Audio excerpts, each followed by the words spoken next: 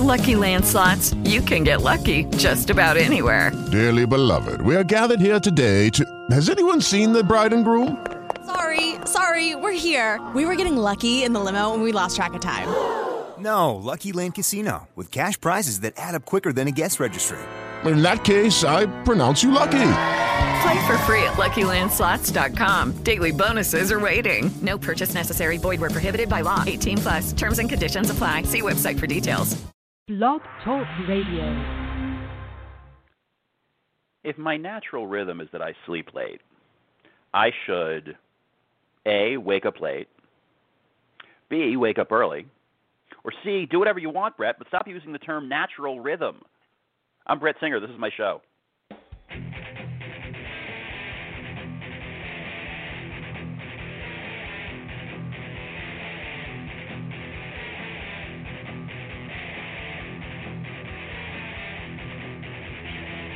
Brett from the bunker, we're live. It's your May 12th, 2020, Tuesday. You don't know what day it is, you can pretend. But I'm joined today by my guest, Ronny Pascale. Ronny! Hello. How are you? Hello. Good morning. Welcome to Brett from the Bunker. Thanks for coming on. Thanks for having me. So I ask everyone this. I need to ask you, how are you holding up? I'm doing okay. I found a rhythm in doing online comedy shows that I didn't think I would like, but kind of found to like. So that's been a good thing to pass my day most of the day. You're doing a lot of them. Yeah. I've been doing 5 a week of my own and then trying to jump into other people's shows too. It's really cool. Yeah. So tell everyone what you do. What are the 5 shows a week that you do? So 3 days a week I do just a straightforward late night stand-up comedy show. I keep pitching it to people that I want it to be like Conan/Letterman, but obviously not as good. But and yeah, so I just do some topical news jokes up top, and then I have some friends come on. I generally have 3 guests a night, and I try to make them play weird, fun characters. One character I had someone play that I really liked was I pitched for them to do a tarot reader, but the tarot reader accidentally brought their son's Pokemon cards to the tarot read instead of their tarot cards. Nice, so, I like that. Yeah, so I tried to little silly bits like that. Yeah, and then there's 3 comedians, so they either do stand-up or sketch or characters or whatever. And then once a week I do a show called Quarantine Dating Game, and it's a parody of 1960s, 1970s dating shows on TV. I was on that. Yeah, that was a fun one, right? Yeah, that was super fun. I had a great time. Yeah. This week's going to be the 3rd or 4th one. I lost track. And yeah, so that's just me assigning people characters, or they pitch me a character they want to do, and they answer dating questions from the point of view of my favorite one that I came up with on my own was an ASMR guy who lives in his mom's basement, and his mom keeps interrupting. And then, I like that. Yeah, and then the last show I just started, it's called Roast Yourself, and people just write roast jokes and perform roast jokes about themselves. That could be fraught. I could see that being psychologically fraught for me. That would be tough. I think I could do it. I'm not shy. I'm not, saying I couldn't, but I think that would be, I don't know, that would be a lot of therapy. That would be an extra couple of therapy sessions maybe if I did that, because you're going after what you used to look like and how you used to be, and all your stuff, Yeah. Oh, that's the other thing too. Is while they're doing it, I have a picture of their younger self on screen. See, I was very cute when I was younger, so that actually wouldn't bother me. I don't think there must be embarrassing pictures of me, but I don't have any. I'm unaware of They don't exist at all anywhere. I didn't say that it exists. I don't have them. I'm sure there are some because I went through a period where I barely dressed like a human. I'm colorblind, and so if I don't pay attention, I will just pick clothes, and it's I'm wearing orange plaid. I don't care. Oh, there's nothing wrong with that. Oh, it was pretty ugly. Things did not match. There was not a whole lot of color coordination going on. So if there's pictures of that somewhere, then those might be a little embarrassing. But Otherwise, I think generally what I have is pretty good. But it's more the stuff that I know about myself, and it could get kind of serious. I don't know. I could see that going in a very dark direction. Yeah, my first one, I was like, oh, I'm going to write dark jokes because everyone else is going to write dark jokes. And I was like, I'll go last. Or no, I think I went first. And I just told, like, jokes about myself because I was like, let's set the tone of what this is because no one else is on this show yet. What are we on? Are you on a speakerphone? No, I'm on my, what's it called? My regular phone with headphones on. Is it all right. Weird sounding? Yeah, a little bit, but it's all right. Go ahead. Let me see if I can fix that real quick. If you give me like 10 seconds, I could fix it. Yeah, I can vamp. I can think of something to talk about. Exactly. Yeah. I could put the music back on. I don't know. I like the music just at the top and the bottom of the show, so I don't know if I want to do that. But what am I working on? I am working on a cover, an acoustic cover of Not Is this Punk better? Fuck Off. Say it again? Better? Yeah, that is better. Great. Yeah, I like that you brought that reference up during the show because I understood it, but I don't think anyone else did.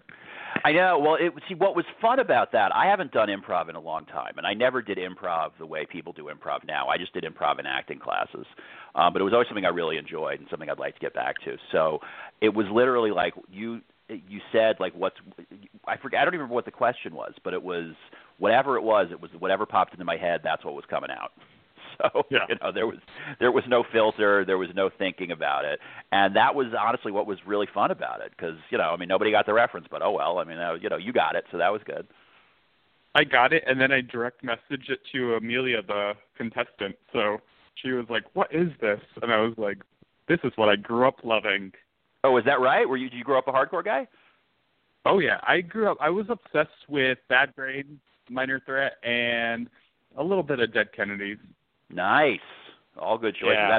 That Bad Brains album, I had it on yellow cassette, but that main one was just, it's magic. I put that up against just about anything. That was just an amazing, amazing album with Band in D.C. and all of those, Fearless Vampire Killers, all that stuff. That was my jam. That was really my songs.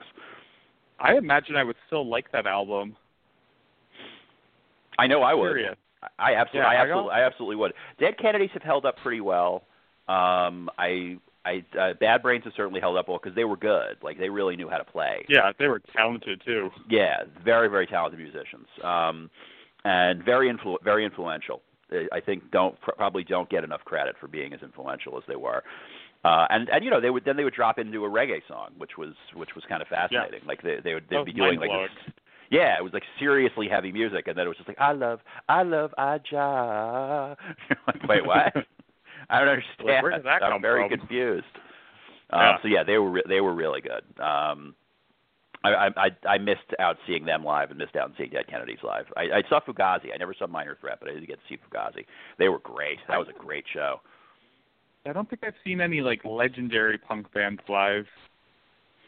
I think I'm just like slightly too young. I'm 30. I'll be 35 in a couple of days. Oh yeah, so you're too young. Well, except for the ones that are still playing. There's still a few that are kicking around. Well, I had tickets to see. Do you remember the band Reagan Youth? Sure. Yeah. Yeah, I had tickets to see them 5 years ago, and then I watched some of their online videos, and I was like, I don't want to watch this live.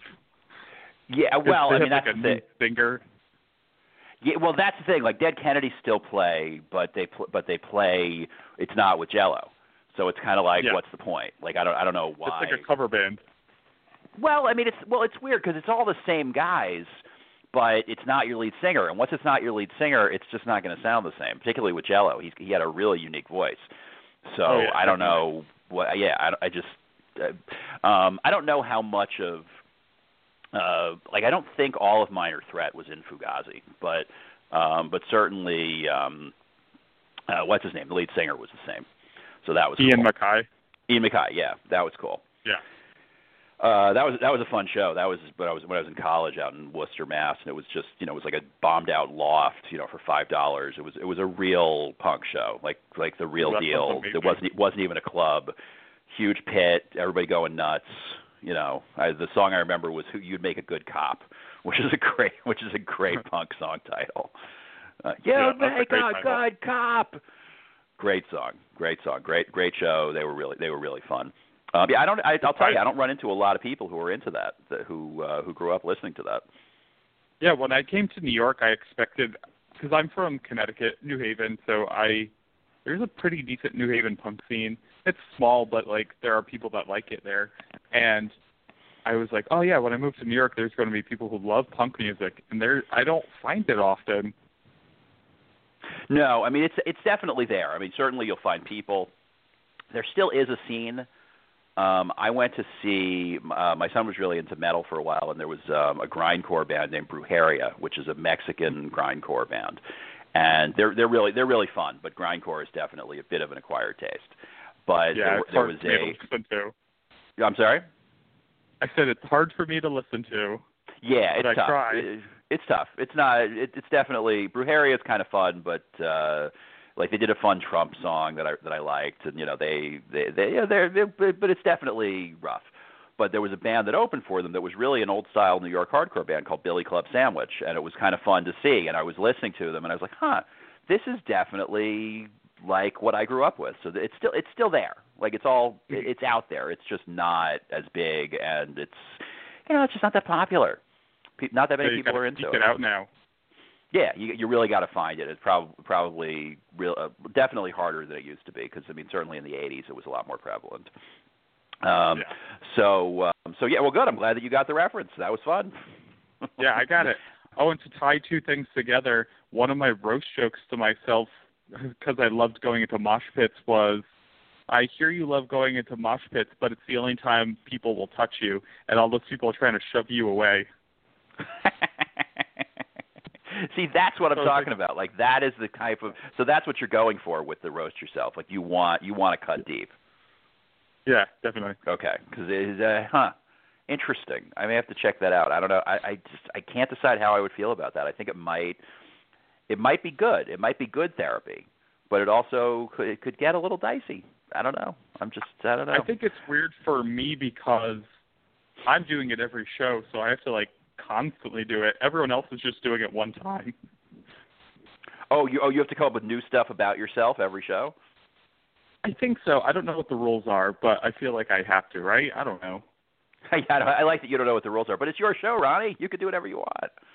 It is, but like, wouldn't people who are watching, they're the ones who make the rules because they're like, Ronnie told this joke last show. Ronnie's told this joke 5 shows in a row. I have had to be careful. There are things that I have said on this show multiple times, and I realized, and you know, when I used to do this very occasionally, like I've been doing this off and on for 10 years, and not Brett from the Bunker, just Brett Singer Radio. And when I did it very occasionally, it wasn't a big deal. I wasn't going to repeat anything. If I didn't do a show for 6 months, I wasn't likely to say the same thing. Whereas if you're doing it every single day, you're going to say the same stuff. And I don't have time to listen back and remember what I said because I don't remember what the hell I said every day. So I need to be. I was like, all right, let's be a little conscious that we don't talk about this, we don't talk about this. Like, let's not tell that story. Like so.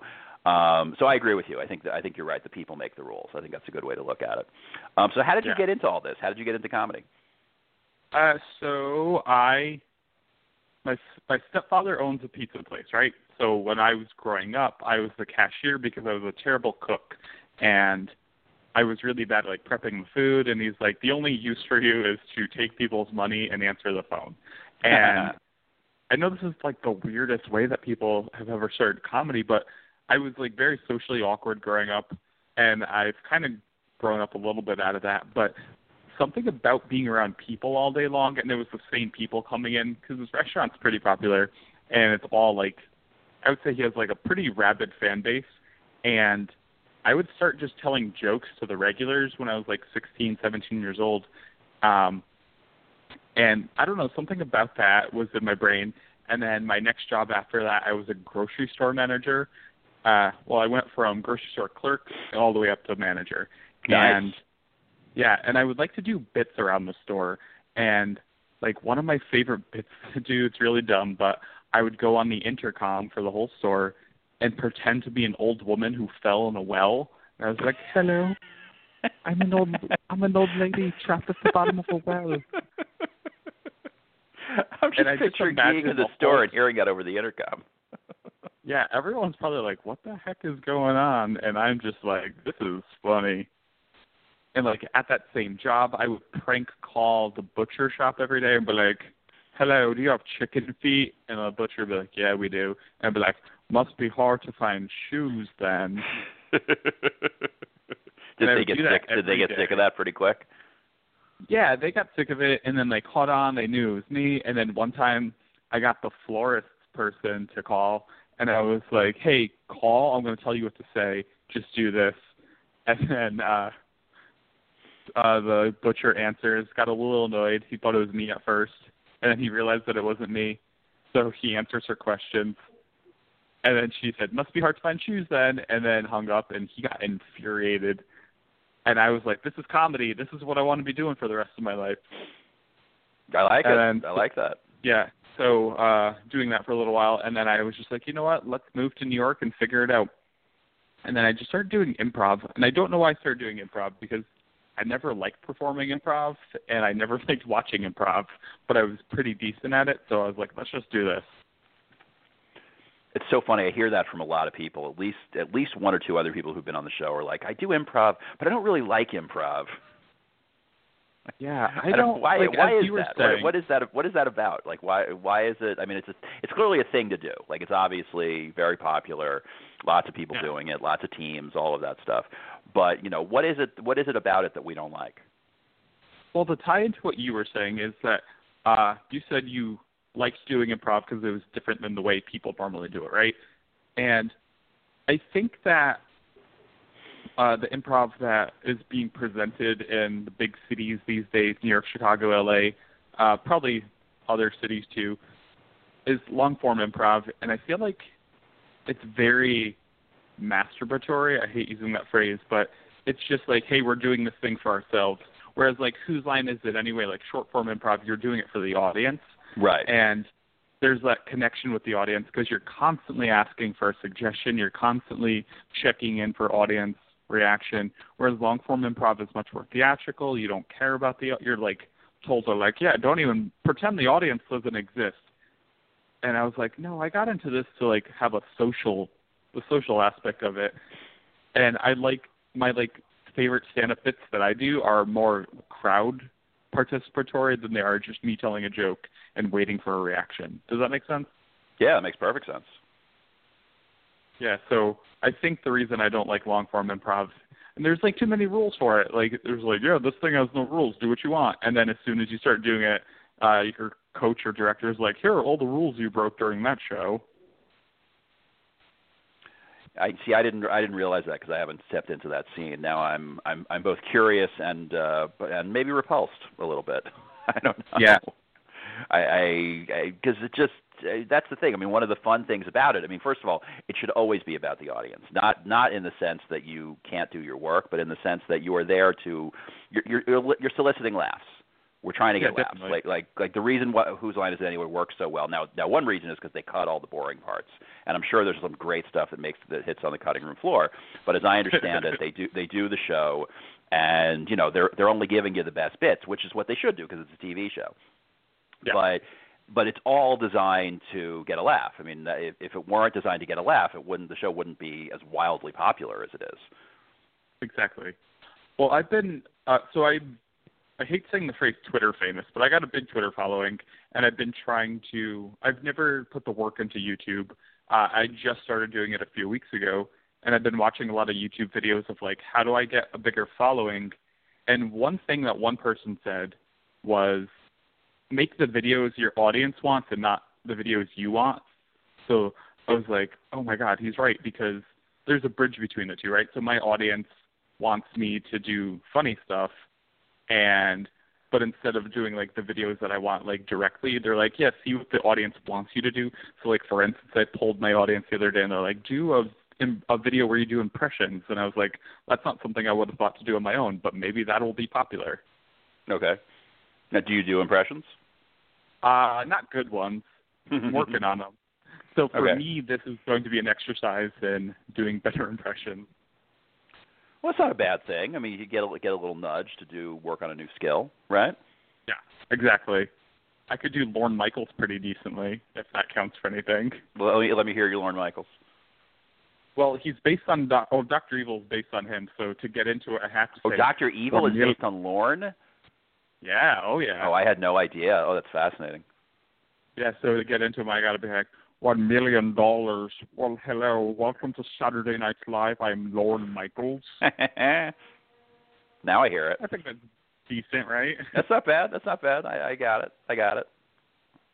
There's some fun YouTube videos of like Bill Hader doing his Lorne Michaels as a serial killer. It's very funny. I imagine a lot of people will wind up doing a Lorne Michaels impression because they spend so much time with the guy. Yeah, I spent little time with him. I used to work at the Pit, the People's Improv Theater, and he would come a couple of times to like watch auditions.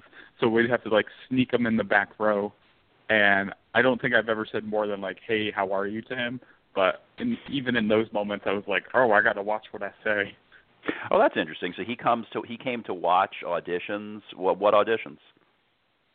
Well, they used to have, I don't know if they still do this, but they had live auditions at the different theaters, so like Pitt, UCB, and it was to see how people would react in front of a live audience. So they're like SNL auditions at the Pit. Oh, okay. So it's not like it's not like he's checking out something else. Like it's an actual Saturday Night Live audition. Yeah, they were like proper SNL auditions. Yeah, I don't think he came to like random stuff. I don't remember seeing him outside of those couple of times. That's interesting. So that's kind of cool. Yeah. Not bad. He's had some success in this business. He's doing all right. He's done okay. He's kind of shaped the last 40 years of comedy. Norm Macdonald said he said to Lorne, how come you never have me over to your house? And Lorne said, because it would make you very angry to see how I live. And I just thought that was great. That's brilliant. Because he's got a stupid amount of money. Like, I mean, it's Broadway Video produced everything, so he owns all this stuff outright. So he's making it coming and going. And I mean, he'd probably be fine just based on whatever he gets just to produce the show. But just to actually own it and to get all the ancillary income and all the YouTube revenue and everything else. I mean, I can't even imagine how much money that is. Well, I've been watching obsessively. I've been watching Curb Your Enthusiasm, and they say that Larry David is worth about $400 to $450 million between all my research. Yeah, and I was like, okay, Larry has had a lot of success, but I think that what Lorne has is even more, right? Because it's longer. And I don't know. I don't know how money works. So that's tricky. I don't either, but Seinfeld is in syndication at a level that very few shows get to. Yeah, that's so true. I mean that if I recall correctly, Jerry gets $50 million a year from Seinfeld. Ugh. So you figure Larry's probably getting about that. What'd you say? I said if I had 1 year like that, I'd be set forever. I'd be happy with 1/50th of 1 year. I'd love to have $1 million. Oh, man. I mean, my God. I mean, $50 million a year. I mean, that's just that's just astonishing. I mean, I hope he's charitable because wow, is that a crap ton of money? It's crazy. Well, from doing virtual comedy shows, I've made more money than I have doing real comedy shows. And is that right? $50 last week, yeah. Nice. Look at you with the $50. What do? You ask for donations? Yeah. So those shows that I got was people putting like your Venmo. Yeah, I started putting Venmo handles on screen, so they're free shows. So if anyone can watch them, they don't have to it's not behind a paywall or anything. But if they're like, oh, here's $4, here's $3, and that all adds up, nice. Yeah, I got to make a title card. I did my show. I've been doing. The last couple of weeks. I did a show that I hosted and produced, and it's a little tricky. I will say it is definitely a little more involved. I'm very impressed with all that you're doing because I know it's not easy. Yeah, well, it's giving me something to do. Like I generally wake up, get out of bed, and then 10, 11 o'clock in the morning I start. Make it a quick graphic card that takes me 30, 40 minutes, and then I research some news. So it gives me 3 hours in the morning of something to just keep my head focused on. See, I seem to be very busy. Doing? Yeah, I don't know. It's weird. Everyone's many people I know are sitting around watching Netflix, and like I do another podcast with Ruben Wolf about mafia movies, and we have to find time to watch the movie every week, and I really have trouble finding that time.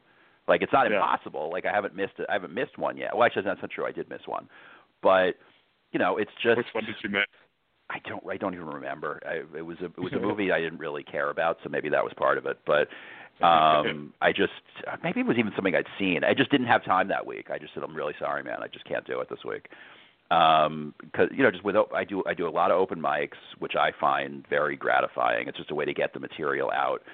Just sort of get it out of my head and into the world in some way. And I'm going to start recording more bits, and just to because a lot of this stuff is just very time limited. Like, it just doesn't last. I did a thing on the Global Citizen broadcast, and that's dead. I mean, even though it was I liked it and it was a funny bit, but that was 3 weeks ago already. Like, nobody cares.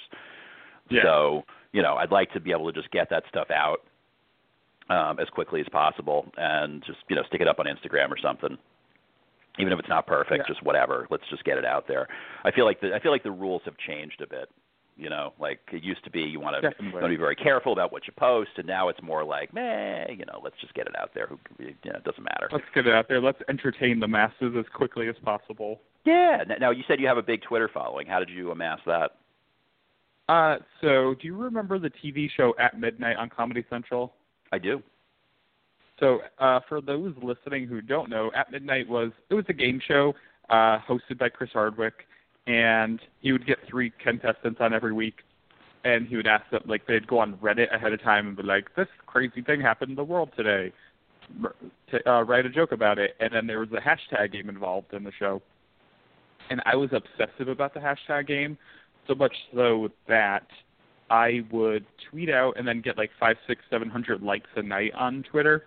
Oh, wow. And then, I was doing pretty well with that show. And then they were retweeting me a whole lot, so their retweets would either go into their blog or on TV.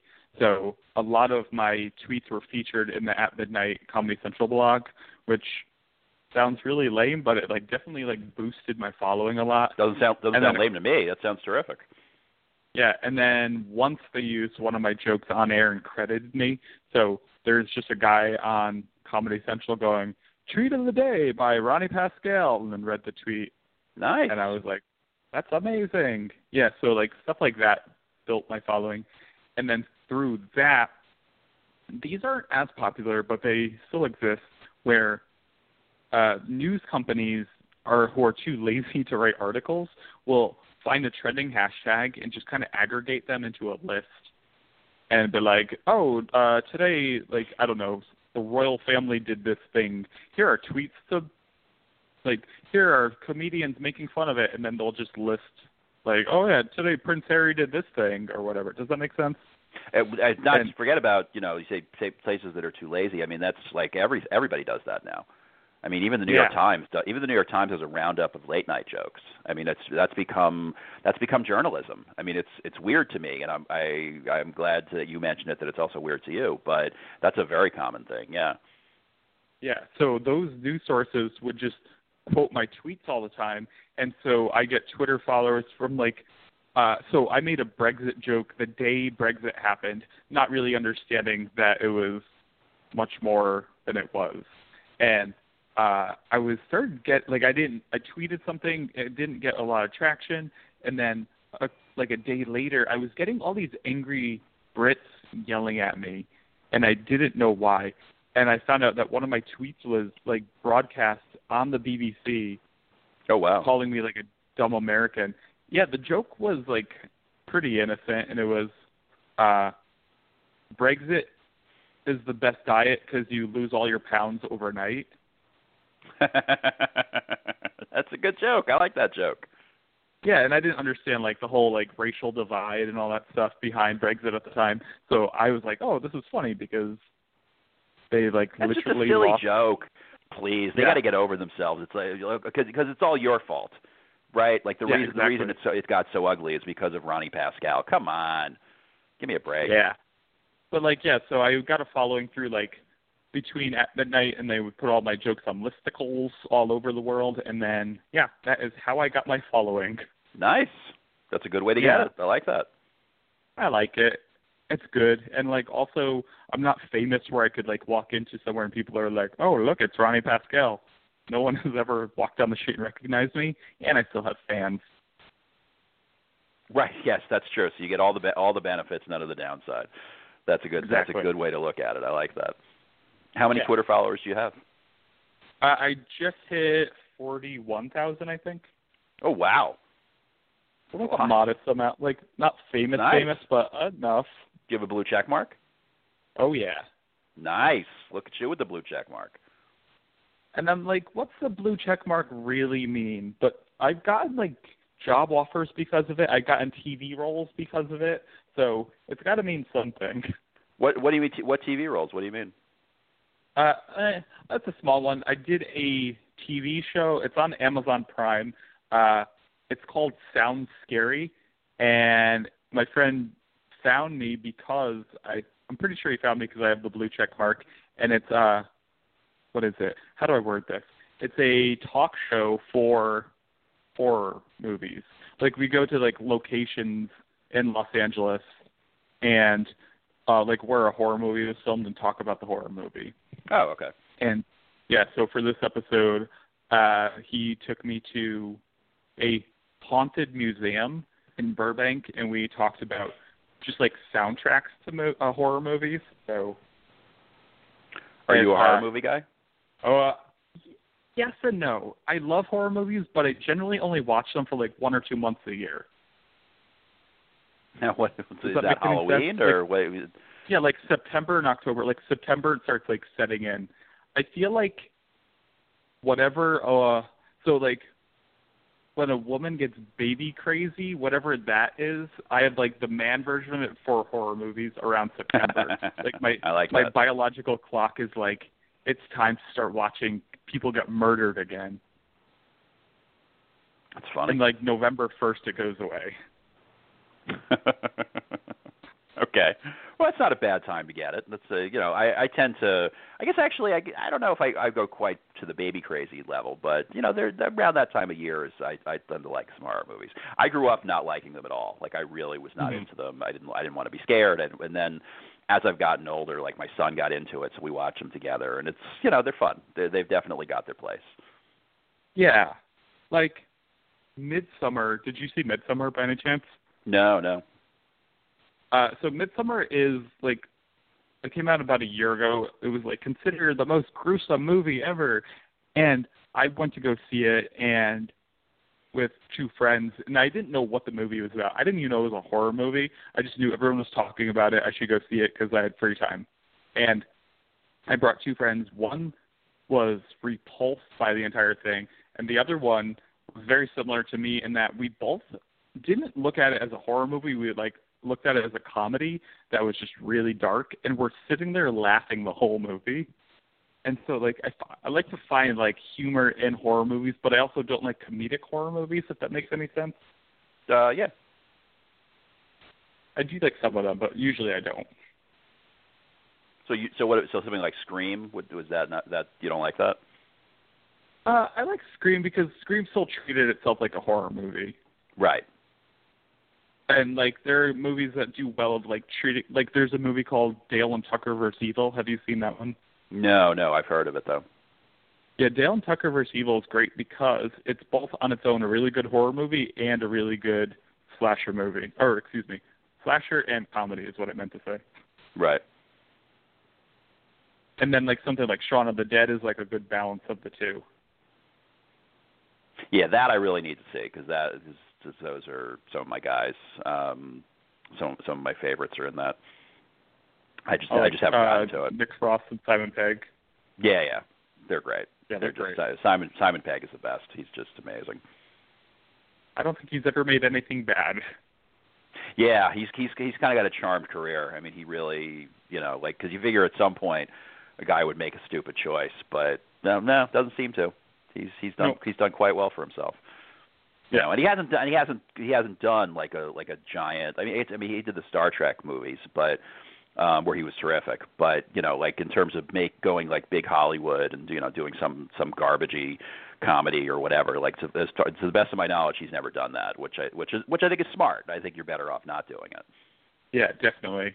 Or pull like a Daniel Day-Lewis where you do one brilliant movie every 5 years. Right. Yes, exactly. And then retire. And then retire while you're still in your prime. I mean, he doesn't need to keep. He doesn't need to keep going, but he also doesn't need to retire. No, I aim to be the Daniel Day-Lewis of stand-up. Oh, right. Really? You want to only perform every 5 years? Once every 5 years, really get into the role and then drop out for 5 years. Nice. That could work. I think I'd miss it. I got to be honest. I kind of like I go through every now and then. I get lucky and I go through a period where I'm booked every night, and I kind of like it. I really do. Yeah. I went through a period for 2 or 3 years where I didn't perform at all, and it was really a bummer. Well, are you this busy when we're in the real world? Like, do you have this many shows going? So my day job during the regular world is I am a theater lighting technician. So, oh, cool. Yeah, so I mostly do stand-up, sketch, and improv shows, and so I tried to balance it where because those nights I could do 2 or 3 shows at a time, in terms of lighting, and I would try to squeeze one stand-up show in every night. So, yeah, I'm pretty busy. And I also was trying to produce one show a week. So, for instance, my last show that I put up was the week before, and I got 7 other people plus myself, and we all did 5 minutes of stand-up as Adam Driver. So it was 8 Adam Driver impersonators. That's fun. That's really fun. I actually think that show might translate to the internet, so maybe I could get a reunion show. Why not? Sure. I mean, if people like impressions, I think that's true. I've heard that people on Instagram and YouTube, they like impressions. Yeah. Yeah, so I try to stay busy. And I only kind of recently started doing stand up, so I'm 6 months into just really focusing at it, because I used to do it once a year to focus on doing improv and sketch and all that other stuff. Huh. Okay. So you were more into you were improv and sketch, and then only recently started stand up. Yeah. Okay. I started doing stand up because I was it's a way I can get my jokes out quicker. Oh yeah, listen. The great thing, if you've got an outlet every day, you can react to something that just happened. I mean, it's amazing. It's just the best. You could react to something that happened 20 minutes ago or 5 minutes ago. Just bam, jump it in, and people love it. Everybody loves a topical joke. It's just it's a great feeling to have something, then just go boom and just drop it right in there. Yesterday I was recording my Zoom show, my YouTube show at 9:00, and then I was doing a stand-up show at 11:00. While recording my Zoom show, Zoom said, "Your internet connection is unstable," and I immediately wrote a joke about that and performed it. And Zoom said my internet is unstable, and I immediately wanted to date it. There you go. That is among the better "my internet connection is unstable" jokes that I've heard. That's a good one. I like that. Thank you. And I was like, oh yeah, doing improv, I'd have to sit on that all day. Hopefully it organically came up. I can't shoehorn the joke in. Can I ever use this joke for real? And so I was like, I could just literally say it when I want to say it. Yeah. No. I mean, that's obviously really, really nice. And, it's not just the news, like you say. I mean, you did the joke about the Zoom internet connection. I mean, it can really be anything. It can be something that happened in the room. People love that when you do that, and it's a callback to something else that happened. Everybody loves a callback. Oh yeah, I've learned that. So do you primarily work at the Pit? For lighting, yeah, I work at the Pit. I was the Pit artistic director from 2015 through 2017, and then mid 2017 to 2019, I just that was the phase that I was talking about where I didn't perform at all, and I just kind of gave up on everything, and I was like, I don't want to be a performer anymore. Don't want to ever do this again. Yeah, I don't know where that came from, but And then I came back, and I was like, that was stupid. Let's figure this out. And so when I came back, I just came back as a lighting guy. And I've been doing it at the Pit, Brooklyn Comedy Collective, and then, like, the Magnet a little bit, too. So. Okay. That's good. Spread it out a little bit and, like, try to, like, enjoy the communities for, like, the fun that they have instead of, like, because my issue with the Pit was I love the Pit, but I got too deep into it, so I started understanding everyone's gossip and politics, and I was like, I'm not here for the gossip or the politics. It must be impossible to stay out of that when you're the artistic director, right? I mean, you got to be super involved in all of that. Yeah, I knew everyone. Like, I was going through an old notebook a few days ago, and I was like, it said two people's names, and then it said hates each other. And then I was like, why would I write that? And then I was like, oh, it's because they were on an improv team together, and they didn't want to perform together anymore. So I had to, like, keep a note of who hated each other, who liked performing together, who did what to who. And I was like, I don't care about this stuff. Wow, that is so uninteresting to me. I mean, something that I have been very drama resistant for my entire, time. I used to do theater in college and also out of college, and I always was very I couldn't deal with the drama, the offstage drama, and that it holds you back a little bit. Like if you don't want to, because everybody else loves it, they all like eat it up. And I just found that if I stayed out of it, there were things I was missing out on. Now, I was okay with that because I really didn't want to deal with it. But I do find that people love the talking. Yeah, I don't like the talking. I just really want to avoid it as best I can. And I think that's what ruined it for me. And now that I'm back in a lesser role, I was like, oh yeah, this is so much more enjoyable. I don't got to deal with that anymore. I don't care who's dating who and who's hooking up with who and what's happening. Was that a big part of being artistic director? Yeah, I had to know all of it, and then kind of balancing that and also just stoking everyone's egos. Not a fan. Someone be like, my show should be on Friday night, but you booked me on Thursday night. Why? And I was just like, oh man, these aren't the arguments I want to be having. Yes, I totally understand that. That sounds like it would be very unpleasant, particularly since there was probably a very good reason, for somebody's show to not be on Friday night. Yeah, it was always that. Also, a mix of I don't know, maybe I booked the Friday show first, and your show maybe deserved it, and the timing wasn't right, and stuff like that.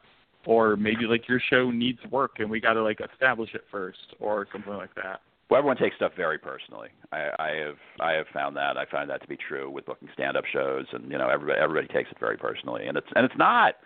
It's really not. I'm very upfront, and I'm very direct, and I'm very this is it is what it is. This is what I got. You want to do a show? Great, let's do a show.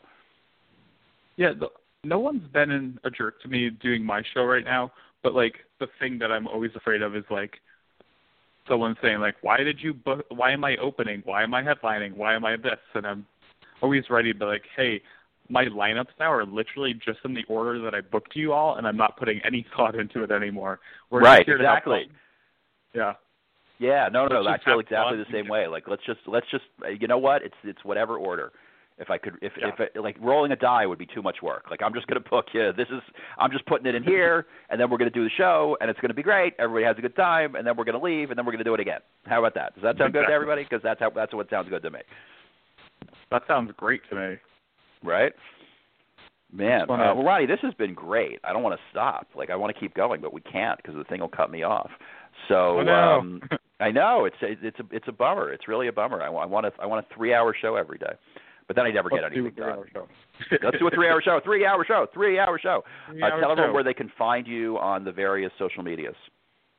I am across the board on all social medias at Ronny Pascale, except on YouTube. They made me put an NYC at the end of it, so it's Ronny Pascale NYC on YouTube. Does that mean there's another Ronny Pascale? When I tried to register just Ronny Pascale, it said, you have a very common name. You have to differentiate yourself. And in my time, the only 2 Ronny Pascales I've ever found are my grandfather that I'm named after and a professional soccer player. So not a very common name, but they say it's common, so I don't know. Yeah, I was going to say, that doesn't seem very common to me at all. And also all right, well, Ronny get Pascale with the uncommon name, you have been an uncommonly good guest. Good, thank you. I really appreciate you coming on. This has been really fun.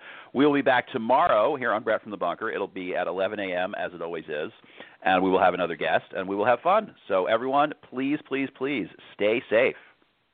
Thanks, Brett. See you later.